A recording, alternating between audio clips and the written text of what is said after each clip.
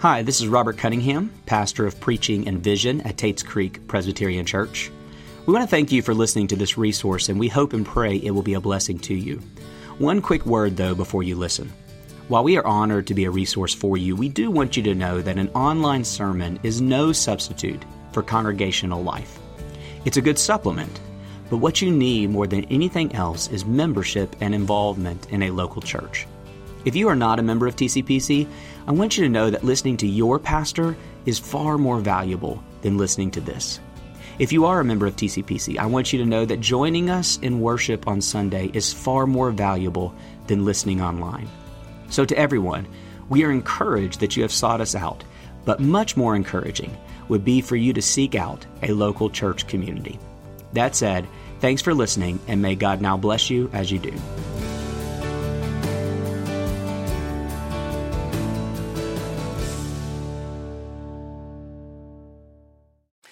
There's an old saying, I've heard this, I think, all of my life, and I've even heard a few country songs who stole the phrase, but it goes like this. If you don't stand for something, you'll fall for anything. Please don't quote Aaron Tippin or try to sing that this morning, but if you've heard that phrase, you know what it is. If you're not convinced that some things are true, then you're going to fall under pressure when you have to defend those beliefs. Of course, this begs the question, what do you stand for? What are those things in which you will die on the hill because you know they are true? A wise person once told me, and I found a lot of truth in this, is that there's a big difference between opinions and convictions. Opinions are those things that you hold. They can come and go. Convictions are those things, rather, that hold you. Opinions could be this morning that you enjoyed the music. An opinion this morning could be you wish Robert were preaching. An opinion this morning could be all kind of things. But a conviction is rather, no, this is something that grounds me, that I can't move off this no matter what kind of pressure is put upon me. Things like Jesus really did rise from the grave. Things like God really did create the world. Now, for me to try to convince you to believe one of my convictions is true is a deeply personal matter. I would only do it if I knew without question that it was real because I had experienced it. So let me state a conviction to you this morning, and our passage is going to prove it. God loves you in Christ because he wants to love you. That's the conviction. The grace that we have in our Lord Jesus Christ comes to us freely. And now as we look at our passage today, the issue that is before us is that Paul is aiming to convince this very confused church that the good news of the freedom that we have in Jesus Christ is real. He did not make it up. He didn't create it. No, rather, it was given to him. His intent was to persuade, even to convince these believers to stand strong, because what he is saying is true. And he's going to convince them by sharing his own story. He had to convince them, or otherwise they were going to fall under pressure from the enemies of the church. And if they did that, then the enjoyment of the freedom that they have in Christ would be lost. I love that we sang this morning that Stephen chose for us the hymn, "A Mighty Fortress is Our God." Some of you probably know this. It was written by the great reformer Martin Luther. And he referred to the book of Galatians as, I don't know if you know this, he called the book of Galatians his wife. I find that very peculiar. However, it does reveal the significance of this book. That this freedom that we have in Christ is so important that we must fight to understand it and to embrace it. Freedom is the theme of our life as we are followers in Christ. And anyone who would try to take that from us, we must stand firm against it. So as we saw last week, as Will preached to us, that Paul is angry at this point in the letter. He is angry at the church in Galatia because they are considering a belief in Jesus plus something else. And whatever that something else is an idol, and it is robbing them of their joy. So now we get into the ways in which Paul will instruct the church that free grace is the only true Christianity, which sets us up for the rest of the book. Just as an aside, the book of Galatians breaks down nicely into 3 parts. Chapters 1 and 2 are all about Paul's testimony of free grace in his own life. Chapters 3 and 4, the theology of free grace. And chapters 5 and 6, as we'll see in the coming weeks, are applications of free grace. But this morning, we delve more into Paul's testimony. So here's my proposition for us today. You can stand firm in your faith because the gospel of Jesus Christ is true. So embrace it all. All right, 2 points for us this morning to be convinced that this is true. First, see the uniqueness of Paul's story in Christ. And then secondly, see the uniqueness of your own story in Christ. And may these truths convict our souls this morning to stand strong. So first, the uniqueness of Paul's story you can see in verse 13 as he is delving into the reality of what is true. You know, the best way to convince anyone that something that you believe is true is simply to tell them what has happened to me. Because you can't argue with what has happened to me. When I tell you what's happened to me, I know that it's true because it's really true. And that's exactly what Paul is going to do. The enemies of Paul in this day were called the Judaizers. And they aimed to discredit him and the message he was preaching. Their intent, if they could convince everyone that Paul was crazy, then these Christians would give up their belief in free grace and return to the Jewish system and all of its political and economic systems. And Paul, who loved this church, would have none of it. So he shares his personal testimony, which could not be refuted. We see that Paul had, in his former way of life, been a passionate persecutor of the church. His Jewish pedigree trained him in the Old Testament law in such a way that he and his colleagues moved away from the original purpose of the law altogether.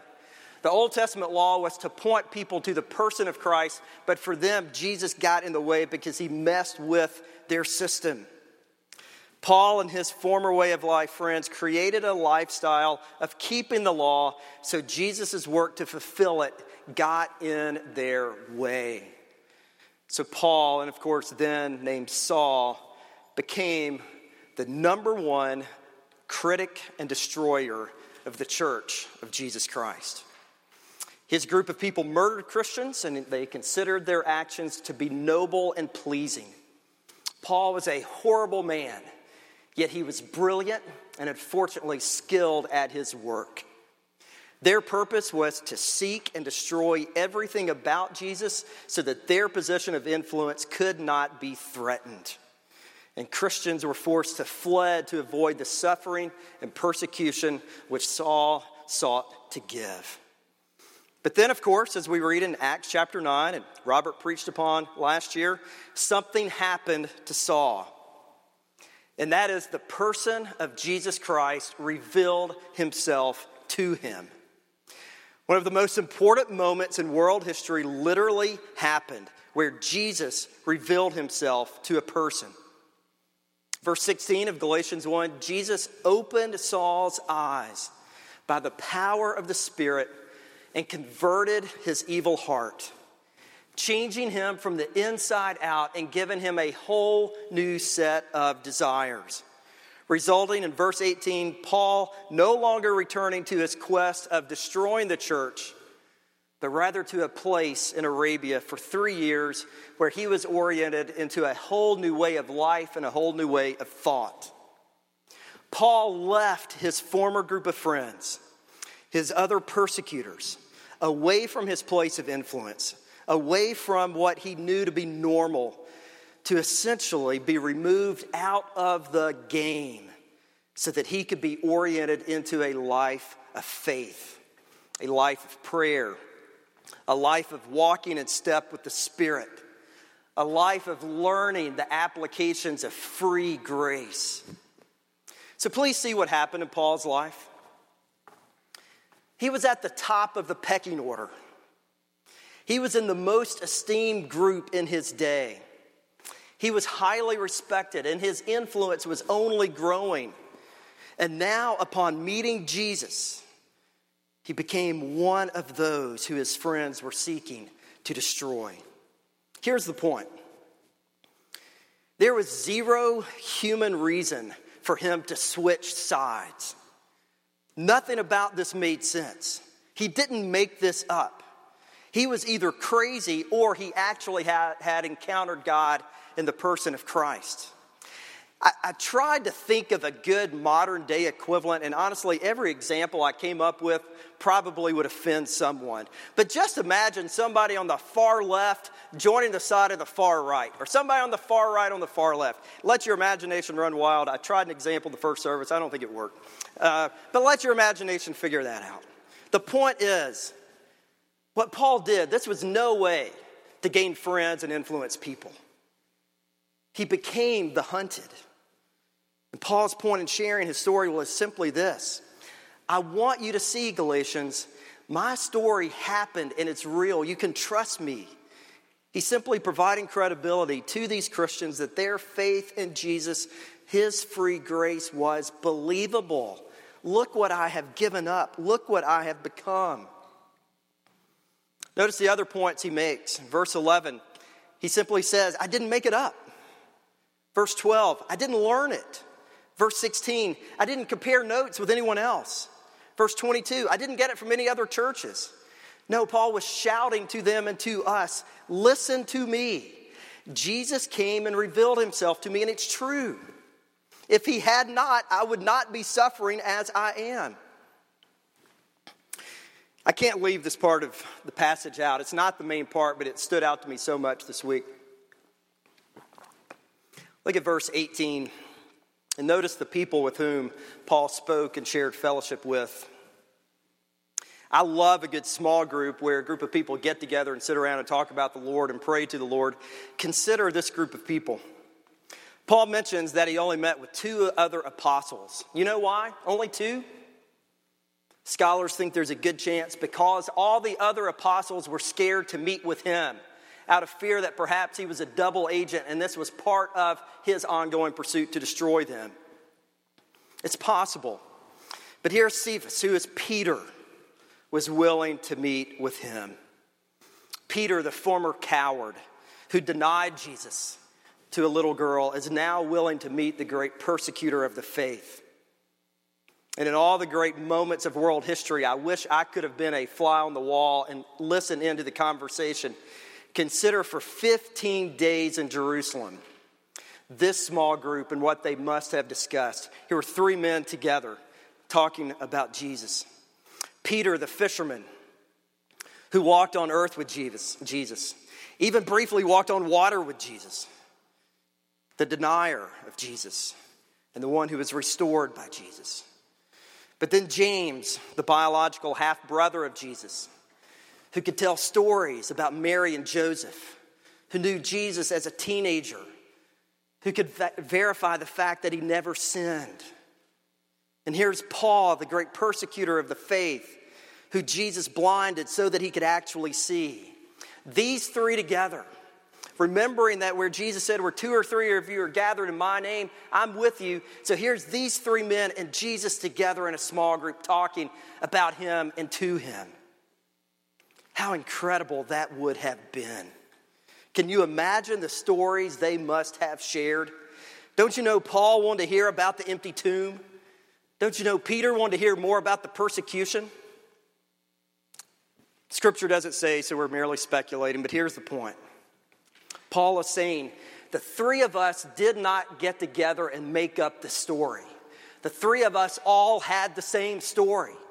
Jesus opened our eyes, saw our need of sin, and showed us the cross. That's it. Their lives validated the same story. They were all saying the same thing. God took their sins away. God gave them his Spirit, all because of Jesus' work. So to us and to the Galatians, you can believe the good news of Jesus because this message was not made up. Paul's life demonstrates that. So that's first. Have conviction this morning based on the testimony of Paul. But I would also encourage you this morning to stand firm in your conviction of faith because of the uniqueness of our own stories. We can't leave this out. As we look at Paul's testimony and compare that to the rest of Scripture, we see that what happened to Paul, though his story was particularly unique, is also similar, though, to what happened to each of us if we know Jesus. None of us has the exact same testimony of Paul. If you go to Damascus, I doubt you're going to be blinded by a light. If that happens, let us know. I doubt it's going to happen. But yet, we are equally saved. Let me mention 3 ways in which Paul's testimony reminds us this morning of our own stories. The first thing we see with Paul's life is that the gospel is personal. There is a personal story, an individual story, that we have our own stories. You see, Paul told his story because it is what happened to him. He didn't tell us this just to impress us. He told us this because that's what happened.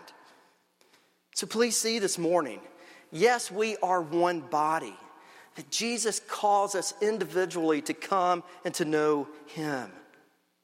Paul represents the fact that both the uber religious and the uber pagan both need the gospel. If you are excessively religious trying to earn your way to heaven, please see you'll never get there. Paul could not. But if you are a murderer and a criminal and a thief, please see that the cross can save you as well. Wherever you are, God is calling you to Christ. So whether your testimony is boring or whether it is salty with all kind of craziness, people personally come to know Jesus. So maybe this morning you grew up in a Christian family and you were taught all about the Lord your entire life, and that is your story. Hallelujah that that's your story. Or maybe you came to life at a Young Life camp or a campus ministry, or a friend talked to you about the Lord, or that you heard the gospel on the radio. There are all kinds of ways in which that could happen. But please know, you have a story if you know Jesus. I would just ask you this morning, do you know your testimony? Have you put your faith in Christ? Have you personally done that? Please see that Jesus loves you this morning. He's calling you this morning. He wants you this morning. The second thing we see from Paul's life and how it reveals hope for us is to just hear again that the gospel is, quote, given to us. This is beautiful, quote unquote, Pauline theology. As we hear what happened in his life, it reminds me of the words that Jesus said in John chapter 6. It says that no one can come to me unless the Father who sent me draws them. Please see this morning, church, that we are so broken by sin, not only can we not come to know the Lord, we would never want to come to know the Lord unless the Lord initiated and drew us by His Spirit to Him. I teach the kids in the kids' membership class when they meet with me that because of our sin, if we can't go to God, our only hope is that He will come to us. And it's verse 15. That's exactly what the Lord has done. I cannot explain all parts of this, but please this morning, if you know Jesus, embrace the mystery and enjoy what is yours. Even before you were born, God had set you apart. You needed Him your entire life, and He has been pursuing you your entire life. You see this morning, the story of a Christian is that God, through the Spirit and the message of this book, has opened your eyes. He did it. He receives the praise. He gets the glory. He is honored. You see, church, this morning, we are not proud people. We are thankful people. If you know Jesus today, then you can have full assurance that God's favor on you is eternal, it is rich, and it is powerful, and He will never leave you. Stand strong this morning. He's alive inside of you. Let your convictions hold you. So the gospel's personal, the gospel's given.